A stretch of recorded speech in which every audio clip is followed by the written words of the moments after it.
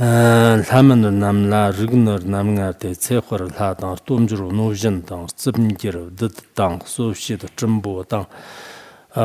这个把乐意这个的做个的理当这样忙的那做把我没那么个是连起咱们的人就内啦你切的你切的林帕斯这些的嘞咱们年切正Tele valang shud na neveram cheda zaang li tsa tselo khormed ne yacha yanchut rang chi simchi ni shi na chevje shetang ju pa ned limpag marnam rang chi yapa te tselo ni yar ngap chi toba go valang shud me li chi pchig ba tselo ngap ya jamar nyam tong te lý trì xâm chì zang nì nghi bà yin kya baran zang lang xâm chin chak tsir nè wok sir tha lep so nam chung zhig glang dar gong jie yang chik tep zhin xiong da jim ngom ju teni mang zhig che da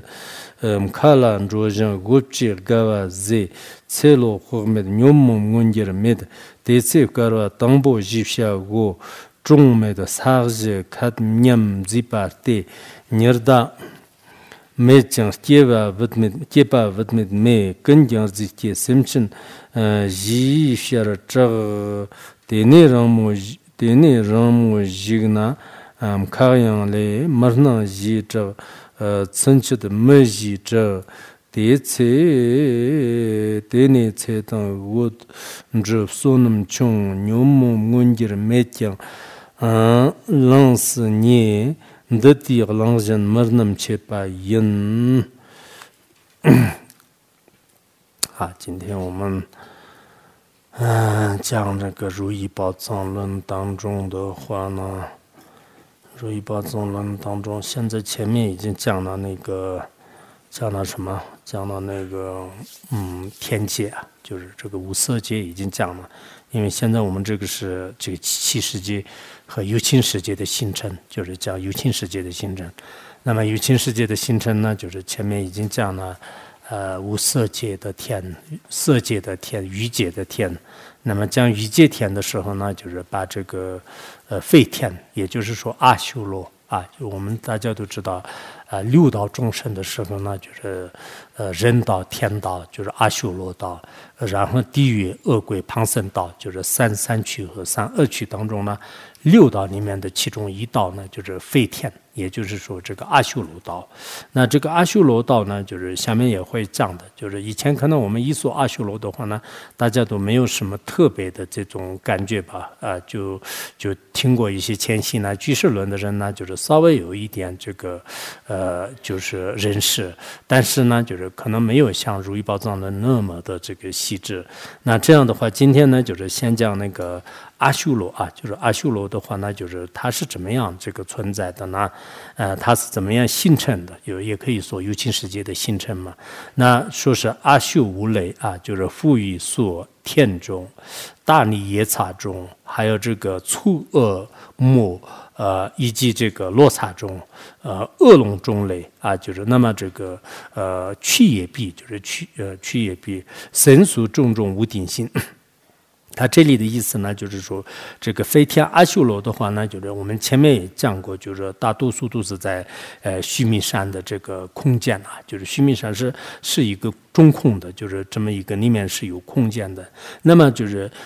这些天人的话呢，就是我们这个欲界的天人，就是色界的天。那么这些呢，就后来就是慢慢就是繁衍下来，就是他们呢就下堕，就是来到了这个阿修罗。但阿修罗的话呢，就是它有分了这个五种类啊，就是有一种类呢，就是跟这个天类啊，就是它的这个福报啊、宿命啊，都是比较相同的啊，就是那么这样的话呢，他的缘分也是很好的，性格也是很善良的，而且呢，就是有一部分是对这个佛法呢，就是有充满这个信心的啊，就是这个是可以属于是这个天界的这个阿修罗当中，因为阿修罗是经常有时候是包括在天界当中嘛，就是原因是什么呢？因为他的这个心地善良啊，对法有真心啊，就是这个原因还有一种类的话呢，就是它叫做大理这个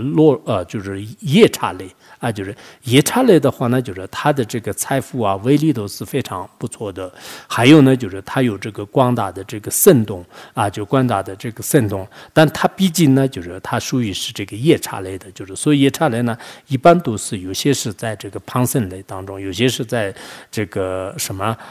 就是那个就是恶鬼类当中啊，就是就是所以现在我们的这个金刚手菩萨的话呢，就是也经常说是他是这个夜叉类的这个菩萨吧，就是还有我们的有些护法神的话，那就是以前是有些是这个夜叉类的，有些是这个什么这个落差类的啊，就是因为他们以前在当那个废人的时候呢，做各种各样的这个害众生的事情的时候呢，那么就是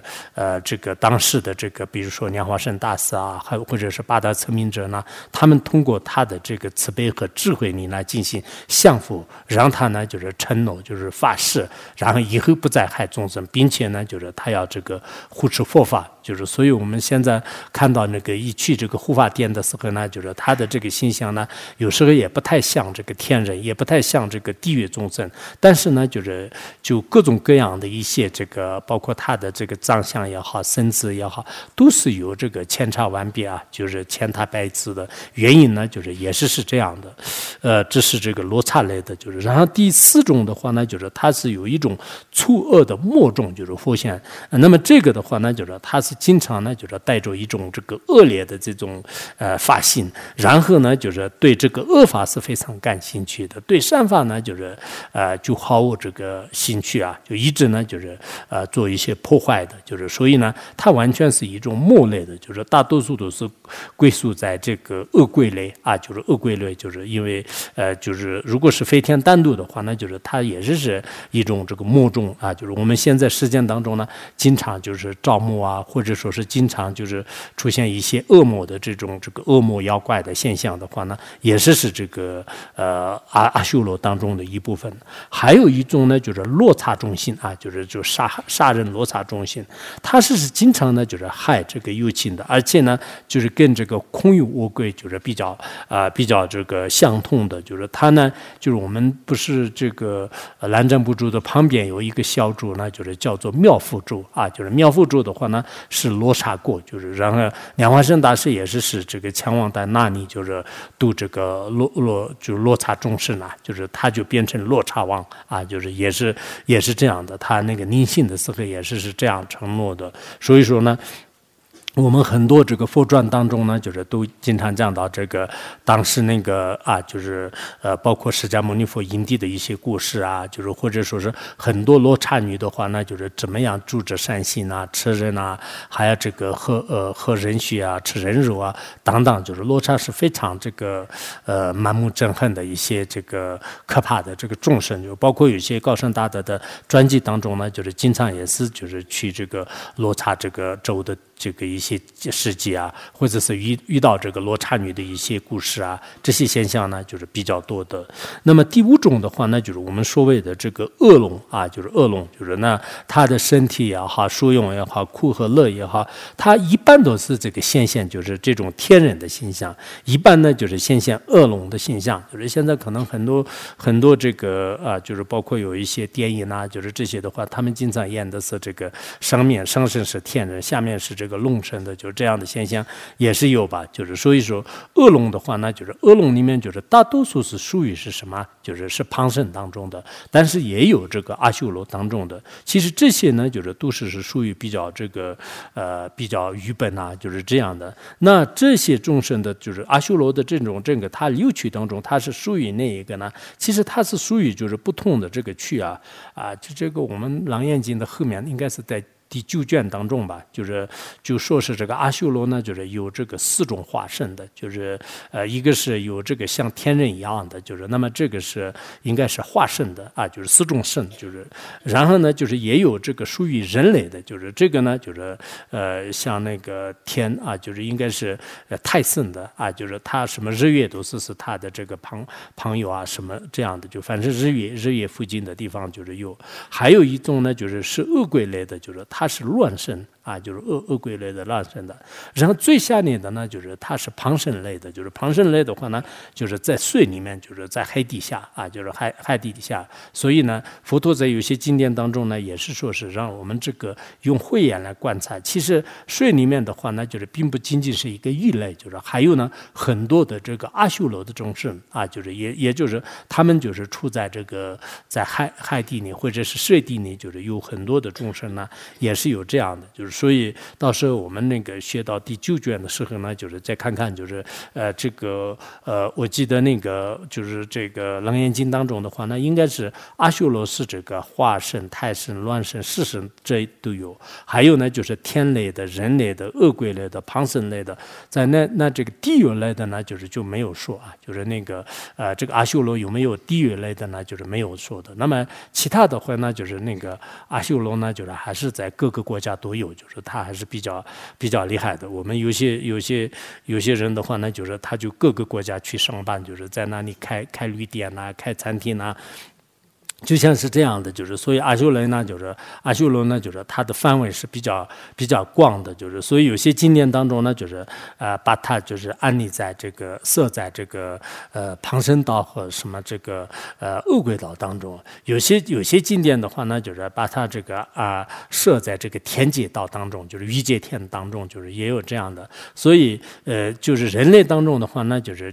经典里面说的比较少，但是《楞严经》和还有其他的有个别经典当中呢，就是也是有的啊，就是这样的。所以这个阿修罗的话呢，就是实际上是也有一些经典里面呢，就是讲这个我们这个下面的那个就是环境大定上面呢，就是有这个阿修罗啊，就是这些阿修罗的话呢，它的那个阿修罗王呢，就是跟这个33天的这个福德和宿命也是相同的。那么其他的有些阿修罗王的话呢，以4大天王的这个福报和宿命呢，也有比较相同的。还有一些零散的那些阿修罗的话呢，他们在人间呢，就是包括是在大海当中啊、森林当中啊，还有在岛屿当中啊，都有。就是不管怎么样呢，就是阿修罗的这个宿命呢，就是也不能说是多少劫，就是或者是多少年，就是没有一个确定的，因为它这个涉及的范围是特别广的。然后它的那个这个身体的大小的话呢，就是也没有特别的这个明确的，就是能说出啊，就是它的大小高多少，就是然后这个就是最小的这个多少呢，就是也没有说的，就是有些天界属于天界的那些阿修罗呢，就是特别高大的；有些旁生呢，或者是人类的话呢，就是它也是很矮小的，就是所以呢就是我们这个各种不同的经典里面就是所讲到的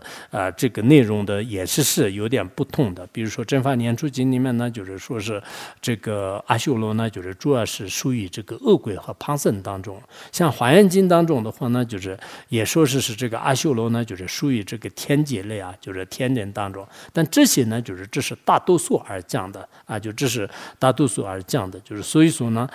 这个阿修罗呢，就是也是大家可能就学了这个如意宝藏论以后的话呢，就是也更进一步的就是了解到啊，其实如意宝藏论是确实是它的这个智慧含量是非常的这个丰富啊，就是里面看起来这是一两本书，但是实际上呢，这个显宗密宗这个实践出实践的很多的道理呢，就是也是在这里面。还有这个阿修罗的话呢，就是一般就是通常的很多的这个有一些佛教的这个故事当中的话呢，就是观佛三昧海的那个有一些故事啊，就是说是当时那个什么这个观音天的有些这个天人呢，就是到了这个人间就是洗澡，就是后来呢，就是他那个4大的计划呢，就是慢慢就是被这个风这个吹上，然后呢，就是有了这种乐术，就是有了这种乐术的话呢，就是变成一种怎么讲啊，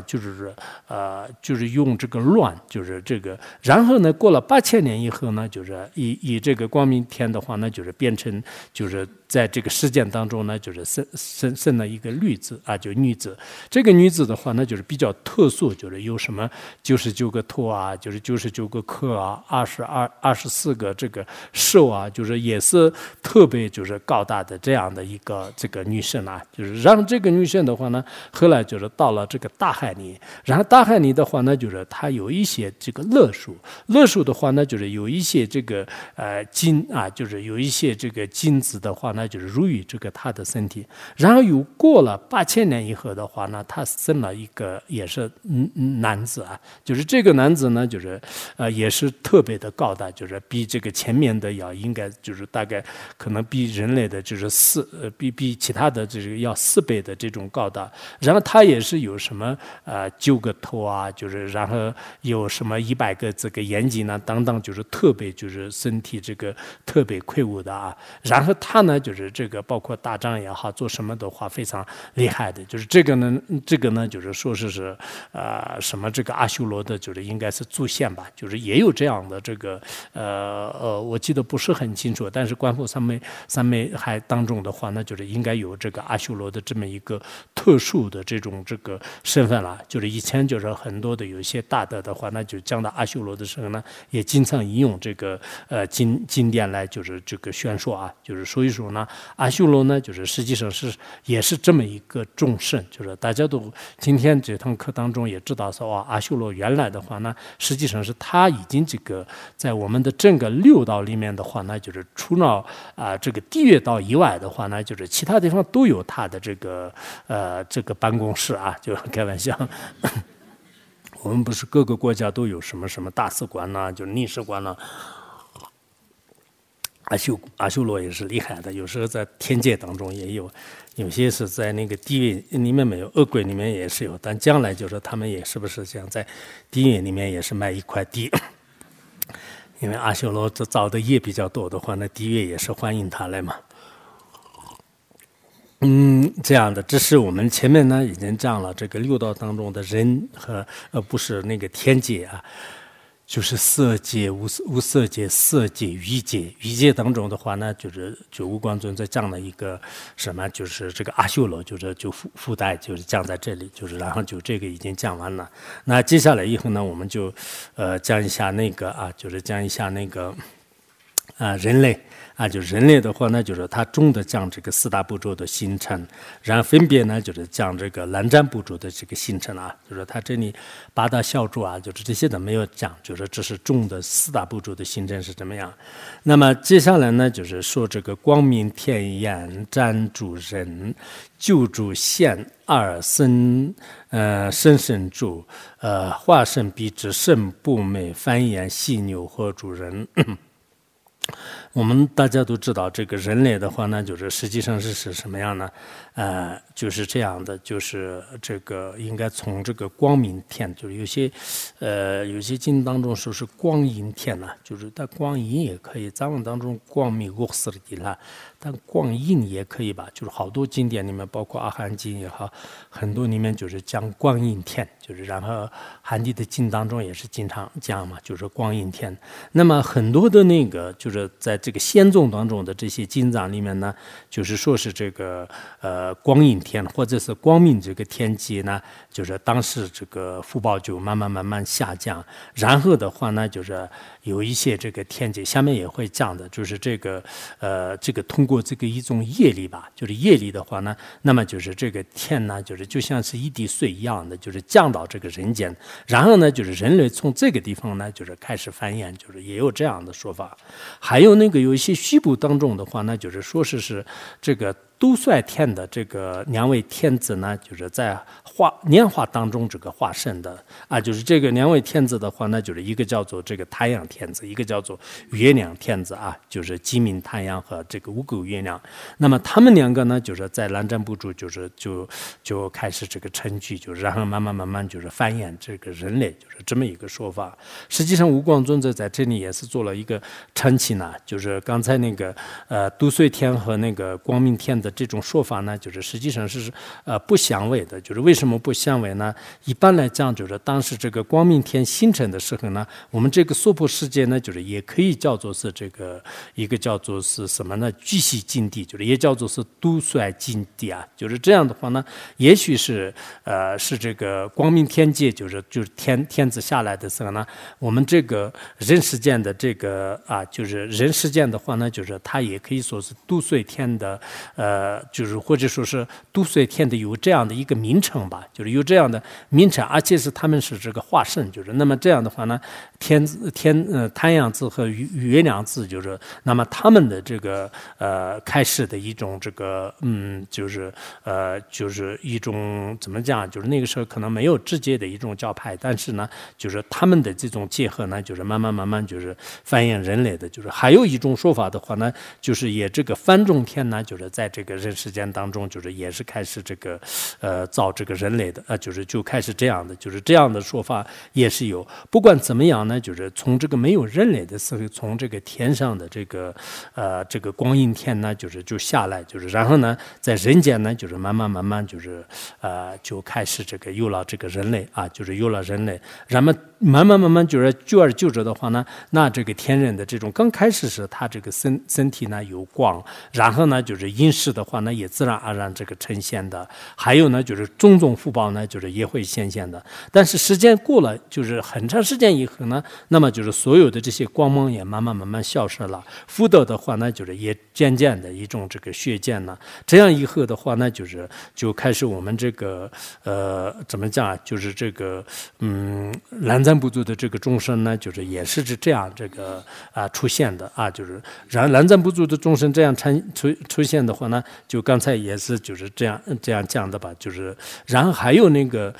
东胜神主的话呢，也有一些经论当中就是说是也是有个天界的这个天人呢，就是降到东胜神主，然后呢就是慢慢东胜神主的这个人类呢，就是也是这个形成的。还有这个过后的话呢，就是北俱泸州的话呢，也是说是有33天的这个天人呢，也是就是降下来，然后在那里开始这个形成的。然后犀牛火州的话呢，就是也是就是慢慢这样这个形成的。那么其他的就是各个小州的这些天人的话呢，就是也是这样这个形成的啊，就是有这样的这个说法吧，就是有这样的说法，所以。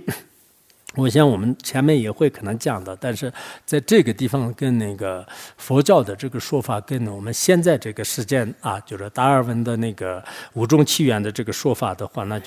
是完全截然是不同的啊，就是截然不同的。为什么不同呢？就是因为我们在这里讲的话呢，就是实际上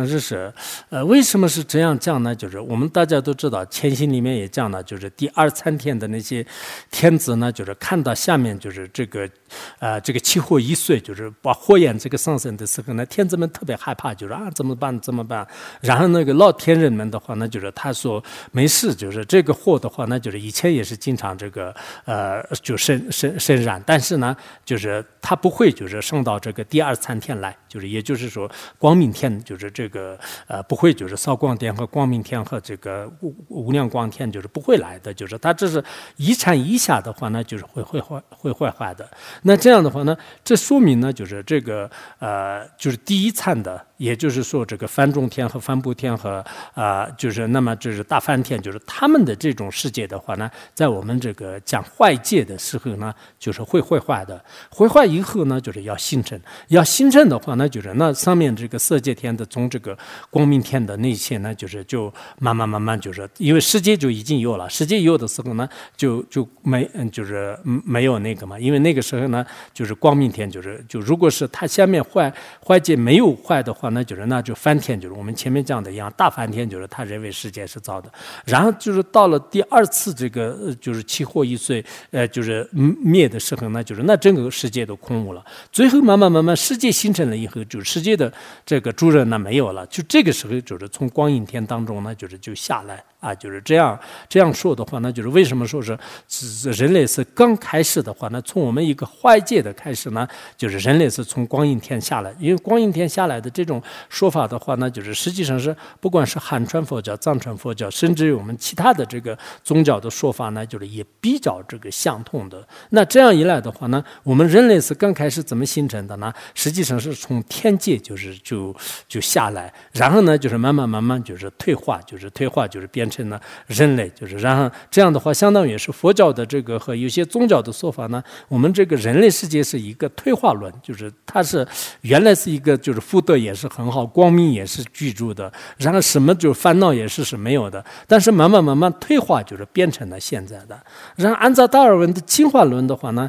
大家也是应该知道说就是它呢实际上是原来是一个特别就是这个什么这个鱼类啊，就是动物啊，然后慢慢呢就是什么变成猿猴啊，变成什么就是什么云南原蒙人啊、北京人啊，什么原来我们的这个历史和地理当中的话呢，就逐渐就是原来人类是一个动物，就是然后动物呢就是慢慢就是它蜕变，就是蜕变以后的话呢变成人类，人类以后呢就是越来越聪明，就是以后的话呢可能变成天人，就是越来越厉害。所以说这个说法呢就是截然可以不同的，就是我们这个佛教里面说是从上面下来的，然后这个是这个进化论里面说的是从海底里就是上来的，就是那这样到底是这个是人类是从上面就是天人下来的呢，还是这个动物啊，就是变过来的话呢，就是我们自己也就是好好的就是观想的话，自己也应该知道的，就是自己能回忆前世的话呢，自己是确实是从以前是一个猴子变成到现在呢，还是以前是一个天人，就是然后福报慢慢就没有了，就是到这个今天啊，就是这个一方面呢，我们有这个自己有这个身世通的话呢，就是自己可以回忆自己的前世，如果没有的话呢，我们这个问题呢也是需要就是值得观察，值得怎么观察的话呢？当然就是我们在这个世界当中的话呢，有宗教的说法也是可以的，科学的说法也可以。现在那个这个进化论的话呢，基本上是它就已经变成了什么呀？就变成了一种这个科学的这个代言也好，科学的一种代表啊，就是我们从小都是可能至少是我们在座的各位的话呢，就是从小在这个课本上呢，就是学的是，实际上呢，就这么一类啊，就是包括我们在一些生物学会什么，就是人类是怎么就是就是这么变过来的，就是然后就这么站起来的，就是然后这个，但这个理由的话呢，我不知道我们在座的各位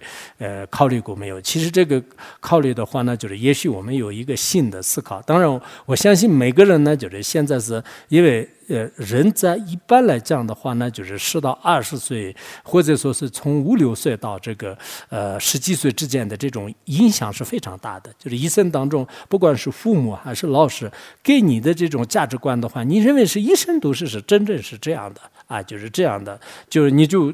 可以说是没办法就是改变的，就这么一个价值观。这样的话呢，我想我们今天在座的，包括就是穿上这个袈裟的这些人的是心里呢，就是觉得是我是肯定是越来变过来的，就是也许我没有什么前世后世可能会这么想的，但这个是可以让你有足够的这个空间和思维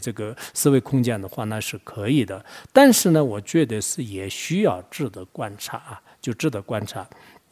人类历史上一般是19世纪之前了，就是因为那个达尔文的进化论是他在好像49岁的时候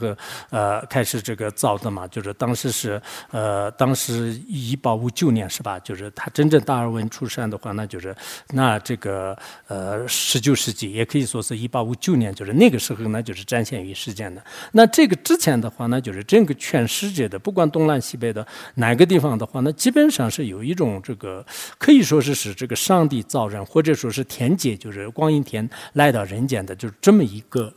说法，就是这么一个说法。那这样的话，自从我们这个你现在我们这个18几年、1859年、1959年，那这样的话大概100多年前呢，100多年前的时候呢，就是达尔文的这个进化论就是一出现之后呢，就是整个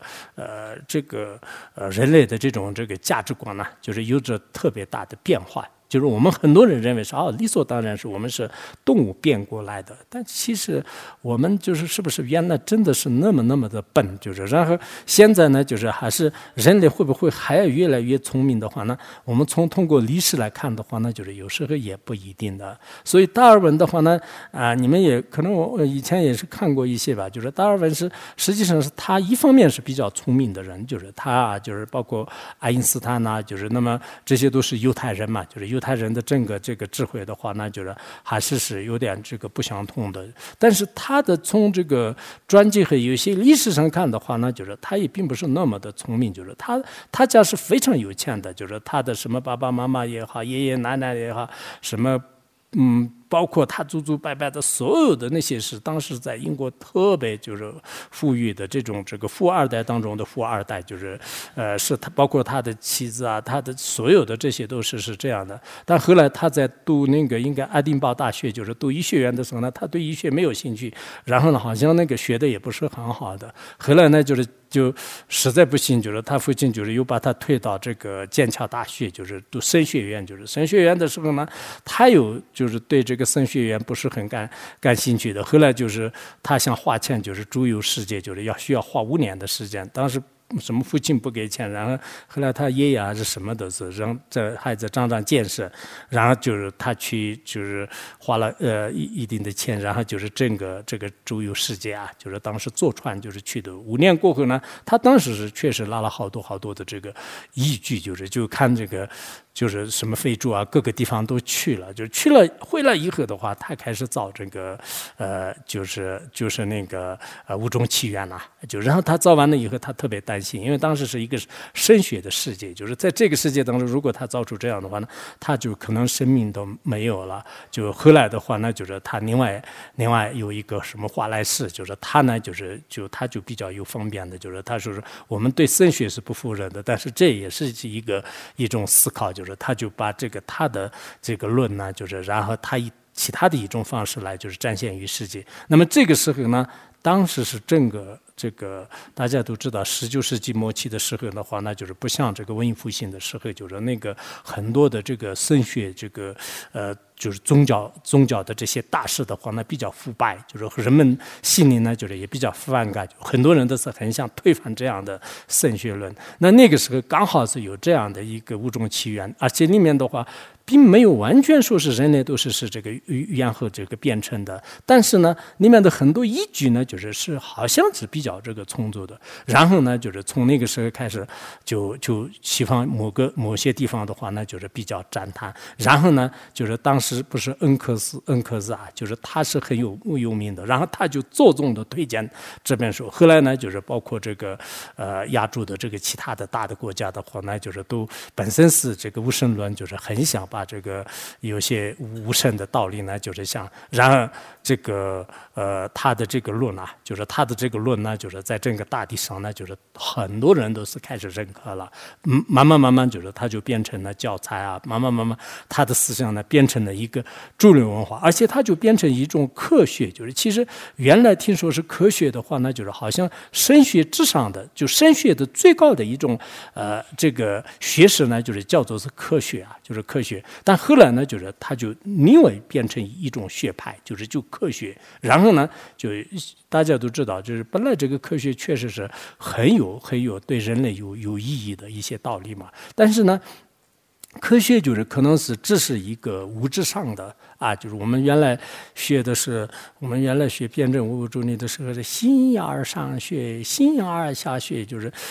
形而上学的话呢，一般是对道为主的；形而这个下的话呢，就是以这个气，就是也就是说物质为主的。但是后来的话呢，人们呢就是对这个物质就比较着重，然后这个心灵的道和精神层面的这种价值观呢，就是越来越这个模糊。所以当今我们这个世界的话呢，就是也是变成了一个什么样的这种这个主流思想的话呢，就是大家也是清楚的。所以说我们具体是真正是这个在这里呢，就是光明天就是接下来的。还有呢，我们这个人类呢，就是最开始的是有这个多少万年呢，就是多少年的话呢，很多人认为这是一种这个神话故事。但是也许呢，就是确实这样的这个神话呢，就是也许是真正人类的这个历史啊，就是我们这个佛教当中的有些道理的话呢，真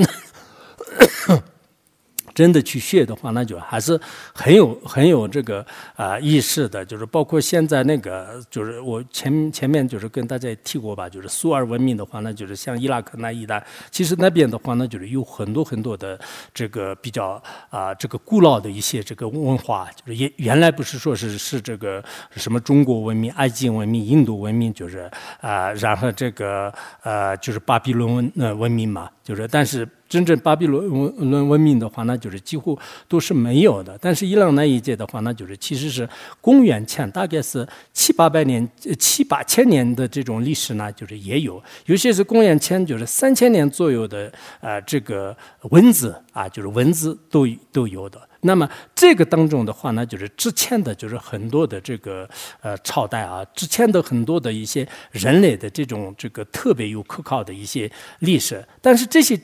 这些历史的话呢，现在我们用考证的话呢，就是有一部分是很困难的就是巴比伦文明以后的话呢，有些是可以考证的。所以现在我们要想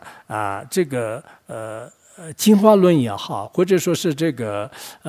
物种起源也好，它里面所讲到的这些有没有依据呢？就是这个是要大家值得观察的。就是要么是有这个考古的依据，要么是有历史的依据，要么是有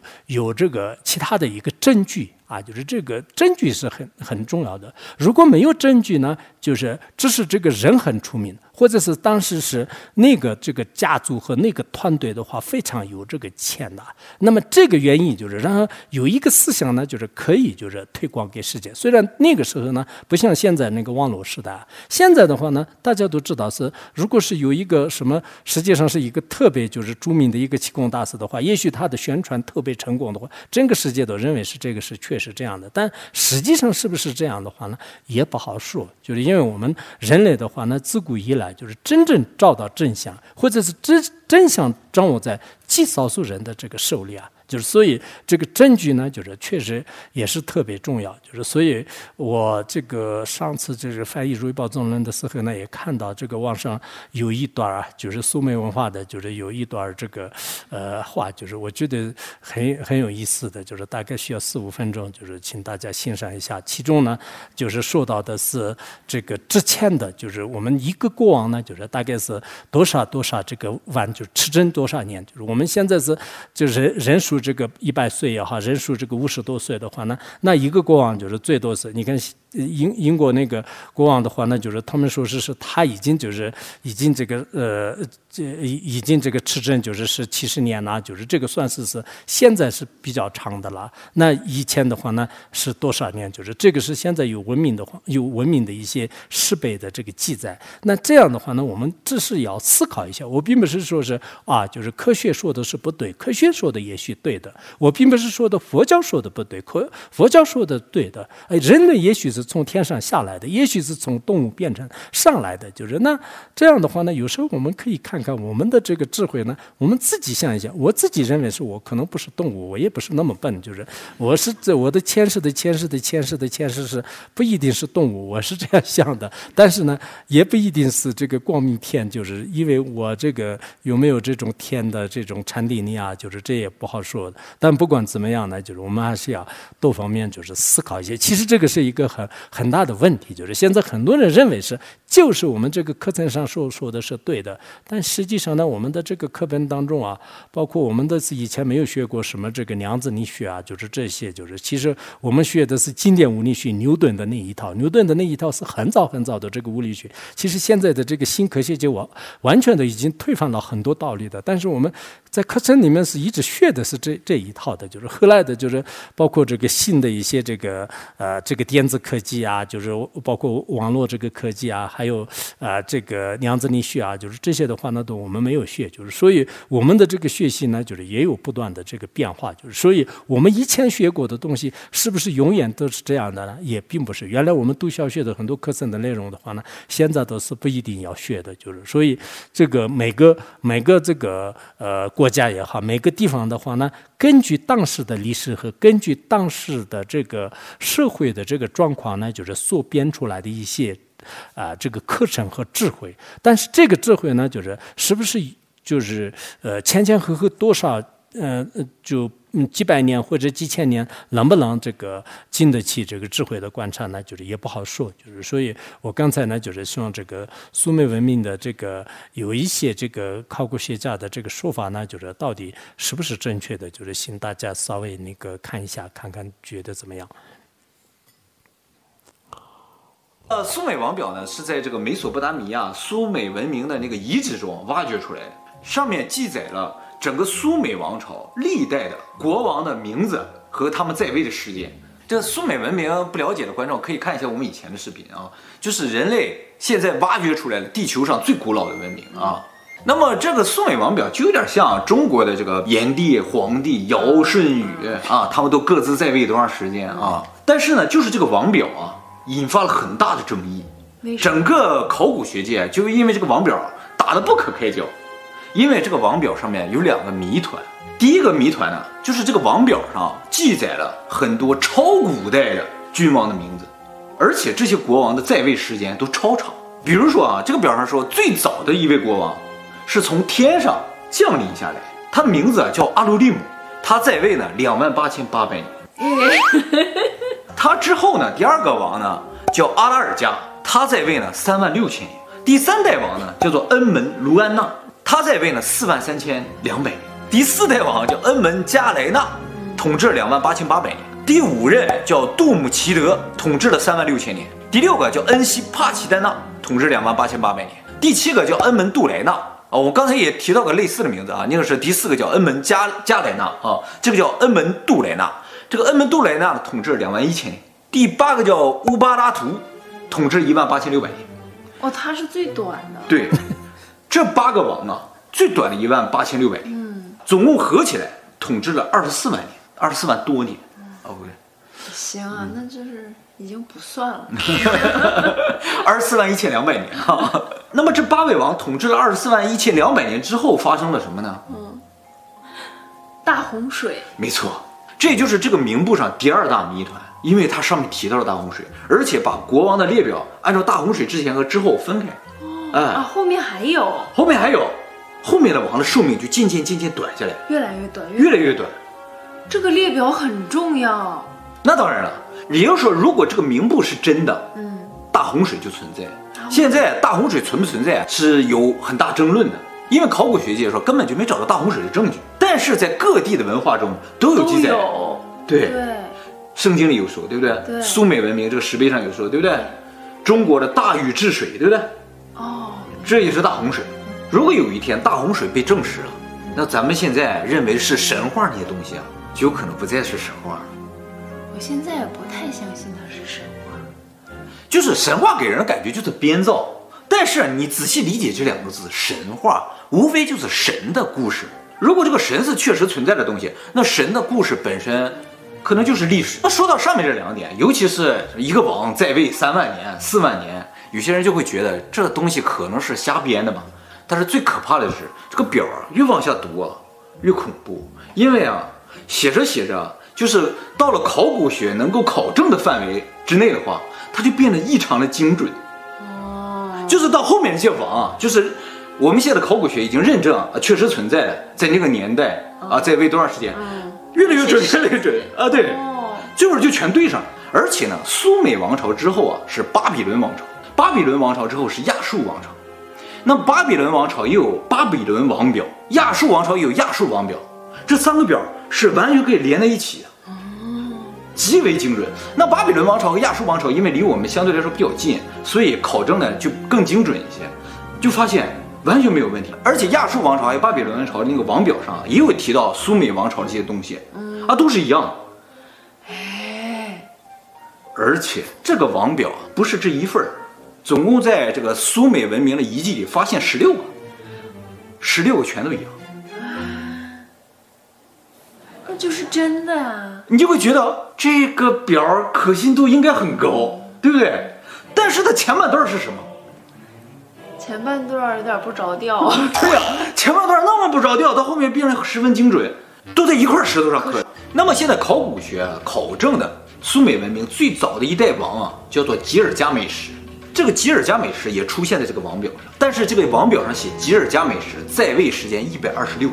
考古学现在知道第一位是他，但是呢，并不知道他在位多长时间。那个王表上写的他大概是2600年到2700年在位，这个考古学家也目前认证他确实在这个时间在位，但是126年不合理，这就说明他不是人。但是呢，人家苏美文明是非常严谨的，在这个吉尔伽美史志上有记载说，他呢其实是半神半人，他2/3的血统是神，1/3的血统是人，他拥有神的智慧和力量，但是他没有神的寿命，所以他在位只有126年，从他之后就特别短了，比如说在位30年、6年、9年。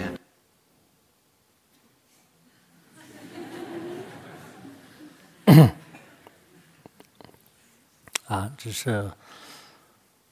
可能我们，因为大家的价值观有点不同，就我像刚才，人类是从光阴天下来的话呢，就是这种说法可能是一种神话，一种传说。现在的这个科学时代不一定适合，很多人可能会这样想的。所以刚才这个，他们的这种历史的分析呢，就是有些地方还是很有道理的。确实是在人类考古学的这个史上的话呢，现在很多都已经断确了。然后佛教就是所讲到的这些道理的话呢，我们也可以就是思考一下啊，就是你不能完全认为是我从小就是学的，因为我以前那个刚开始的思维也对佛教的基础也不太多嘛，但后来在那个上学校的时候呢，其实我们当时的学校里面的知识的不是很丰富的，但大概就是知道就尤其是这个人类就是一步一步怎么样变成这个动物，变成这个人类。其实真正讲的话，五种起源里面说是这个是没有的。而且呢，就是华莱士当时认为呢，就是他说是生是无处不在的，就是永恒的。然后那个只不过呢，就是这个我们人类就是可以有这么一个就是变化的这个就是情况，就是因为这个原因的话，后来的这个揭示这个就是这个进化论的这些人们呢，就一直是在这个上面，就是说不断的就是说是人类是动物变来的啊，就人类是猿猴变来的，就是说是我就大概看了一下，但是没有看完，就是那个就是这个进化论呢，就是没有全部看完，就是其实是现在这个人类简史的这个作者的话呢，也是基本上是把这个进化论的这个框架就是再次的这个复述，就是所以说我们现在的这个价值观上面呢，就是大多数人喜欢这样的，就是原因是刚才也讲了，就是他们对有些神学论啊，有些这个上帝创造这个人类啊，就是这些的话呢，就是不太愿意，而且有些年轻人的话呢，也觉得是这样的现象是比较对的，但是可能也没有想到，就是有些人，如果我们真的是动物变成人的话呢，那我们的智慧跟这个就是怎么讲啊？就是从不管是就是从2000年左右的，就是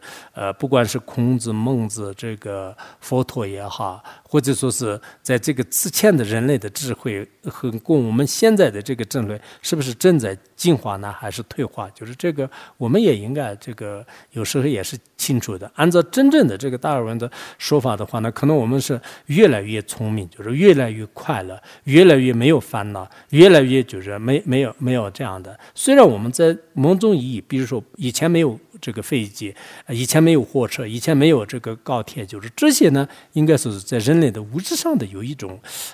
变革，就是可以说是一种变化。但是因为这个原因呢，让我们人类是不是真的是有福报了，有快乐了，有这个进步了，也不一定的。就是所以这个问题呢也是比较大的。就是我希望我们这个有些呢，就是也应该是以后也遇到这种情况吧。就是如果遇到这种情况的时候呢，我们什么都就是不会说虽然佛教当中有这种说法，但是这个呢是说迷信也好，或者说是我不知道的话，恐怕也不对的。就是我们自己呢，在关于这个问题上面有一个思考的话呢，其实是很有必要的就是其实这样的进化论这个可以说是覆盖，就是基本上是全世界的这样的一个理论的话呢，这个不到100多年的这个历史，有时候是不管是这个真说也好，学说也好，就是它铺天盖地的，就是转变着人的思想，这个是很容易的。无论是它是一个非常好的论，或者说是比较谢的论的话呢，都是可以，就是可以的啊。就包括我们去一些非洲的时候呢，其实非洲也是很多人的是就是按照那个进化论的思想啊。就我去有些学校的时候呢，也是顺便就是问了一下，就是他们呢就是基本上是思想有一部分的这个思想呢是这样的，还有个别国家的有个别神学院的说法呢，完全都是排斥的，就是这种说法是一种谬论，就是说是没有任何根据的，就是这是一个人就是他就是通过当时的这个维纳道的各自的种种目的呢，就胡编乱造，就是最后都变成了世人就是很这个认可的。其实这是你们如果真的去用智慧来分析的话，既没有科学，也没有宗教的依据，也有很多人是有这种说法。不管怎么样呢，我们可能还要这个事情呢，就是可能比较大吧，就是这个事情呢，也要值得这个就好好的这个想一想，就是不然那个像一般这个圣经里面就是说的什么这个亚当夏娃的这种说法也好，或者是我们前面呢就是讲的这个就是盘古开天的这种说法也好，其实有些事情是确实也许是可能它是神话或者是故事，但刚才就是他们提到的，也许这个神是真的是存在的话呢，神话也许是可能真的是历史，就是所以只不过是我们这个后来的这些人的话呢，就是因为时间太遥远了，就很难就是知道是中间的这个这种过程啊，而且如果没有文字上，即使有文字上的话，可能就是这个包括自然灾害啊，就是很多都是已经就是没有了以后的话，那就人类重启这样的历史呢，就是也比较困难的。就是这个问题，希望大家也再思考一下，不然我们的这个价值观有时候冲突的时候呢，就是需要会做一点思考，否则也是个问题。接下来我们就讲一下那个就是站不住啊，今天讲的多少？要不再讲一点嘛？是站住的这个就站不住的这个僧娘呢，就是无量岁一直到8万岁啊，就是然后这个自三2住，其后呢就是4住3住半。就是意思说，我们这个拦站不住的众生呢，因为业力不同啊，就是刚开始的时候，人的寿命呢，就是达到这个无量岁，就是然后后来慢慢就是8万岁啊，就是8万岁。所以你看，我们说8万岁的话，现在来讲是就是真的不可思议的。但是刚才那个就是苏美文化里面，就是一个国王就是这个执政的是什么4万3千年呢，就是什么这个2万8千年呢，就是这样的话呢，就是那这个8万岁是就是对一个人来讲应该是可以的，就这个是明明是在刻在这个石头的。我当时听到的话呢，虽然我们又去过这个伊拉克那边也不敢去吧，就是这个苏美文化的这个原照地就是不敢去，但是呢，就是在那里就是还是有很多的那个古文化的这种遗迹啊，就是好像一个英国的科学家在那里就是用了12年的时间挖掘了9000多的这种各种的这种这个考古这个就用的那些物品啊物件呢，就是得到了很多，就是所以他们很多考古学家是这样的，就是其实达尔文是他没有这么就是考古的，这是在有钱的人就是他随便就是转一转，然后呢，当时那个就是旁边有很多的这个有智慧的人就是帮他写，开玩笑，我这个是乱造的，就是不然到时候破达尔文的我都是这个变成什么样都不知道以后。我不是破达尔文的观点，就是我要赞叹，就是但是我们要观察，就是他的依据是什么啊？就这个是因为你现在100多年嘛，就是他当时是依靠什么样的依据来？就是依靠比如说这个就是猿猴这个编程人也好，鱼类编程人的话呢，他是现在是找不到，就是他的这个画室。知道吧？就是人，就是整个人跟动物之间的整个变的过程当中的这样的一个，只不过是看到有一种有毛的、没有毛的，就是或者是他们说是自然界，就是给这个鱼类，就是比如说有些动物是有长毛的，有些动物是短毛的，就是然后天气比较寒冷的地方呢，就是毛是比较长的，就这些都是有的。但是这个呢，并不一定是就是确实是这个编成这个人的。其实稍微有点人性的话呢，那众生的这个业力是不可思议的，所有的人类是不是真的是从猿猴或者是鱼类，就是慢慢就是这个什么信息呢，就是变过来的，就是这个依据呢，就是现在很多真正的这个科学家和有些研究人员的话呢，就是他整个变的这个过程啊，就什么时候开始变的啊？是几万年，或者是这个多少万年？就是有历史记载呢，还是你肉眼看到的呢？还是你当时是依靠这个考古？因为考古是现在科学家的唯一的依据，都是考古，但这个考古这个故土，当时达尔文从哪里找到故土的？这个是还是应该要去观察。然后当时是这个刚开始是8万年，8万岁，然后呢，后来那个时候比较成熟的这个男女的身体的话呢，32周啊，然后后来20周啊，后来16周啊，后来8周啊，后来呢人到这个100岁的时候呢4周。然后吴国王尊在当时出现，你现在是600年嘛，那这个时候的话呢，吴国王尊在说是54岁，现在这个人数54岁的这个时候呢，一般这个3周半呢，啊，当然这个说法是在宗派宝藏论里面也有分析的，前面还有分析的。其实这个并不是最了义的这个说法吧，实际上释迦牟尼佛出世的时候人数100岁，那吴国光尊者的话呢，这个54岁呢，可能后面我们在讲的时候再分析一下，可以，今天时间不够。然后一直呢把人数这个10岁啊，人数10岁。那么人数10岁的时候呢，实际上是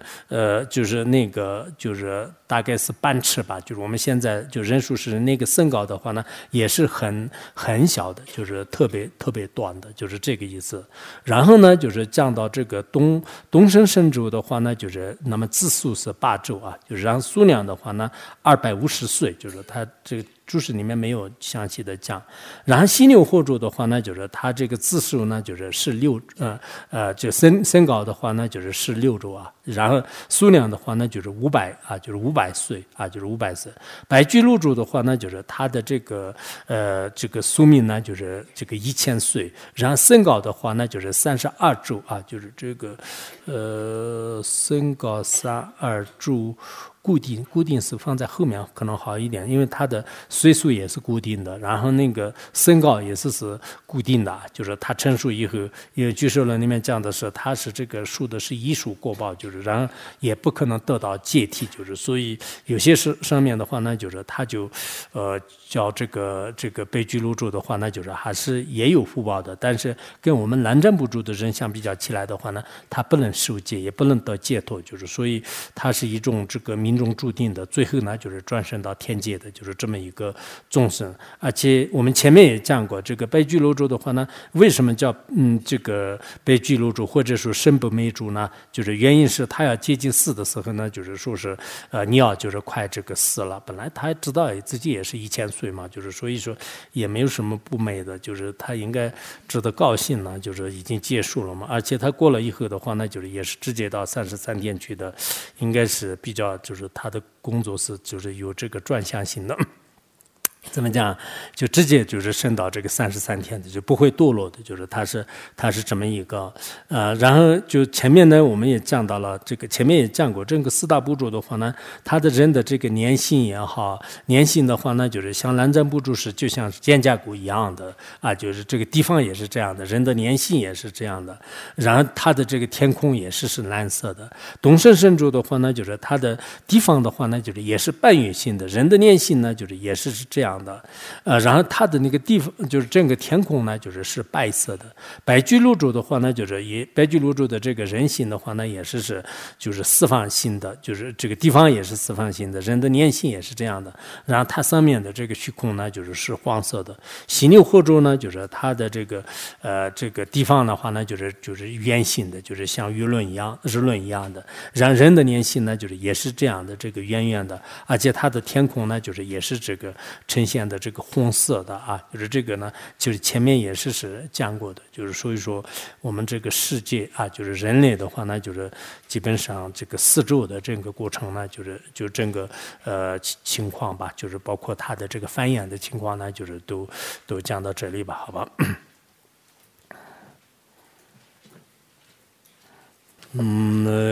sunum doi tanche zeba ni thona ni be jana pa che jirgana je ranon chuba zebam tsone joba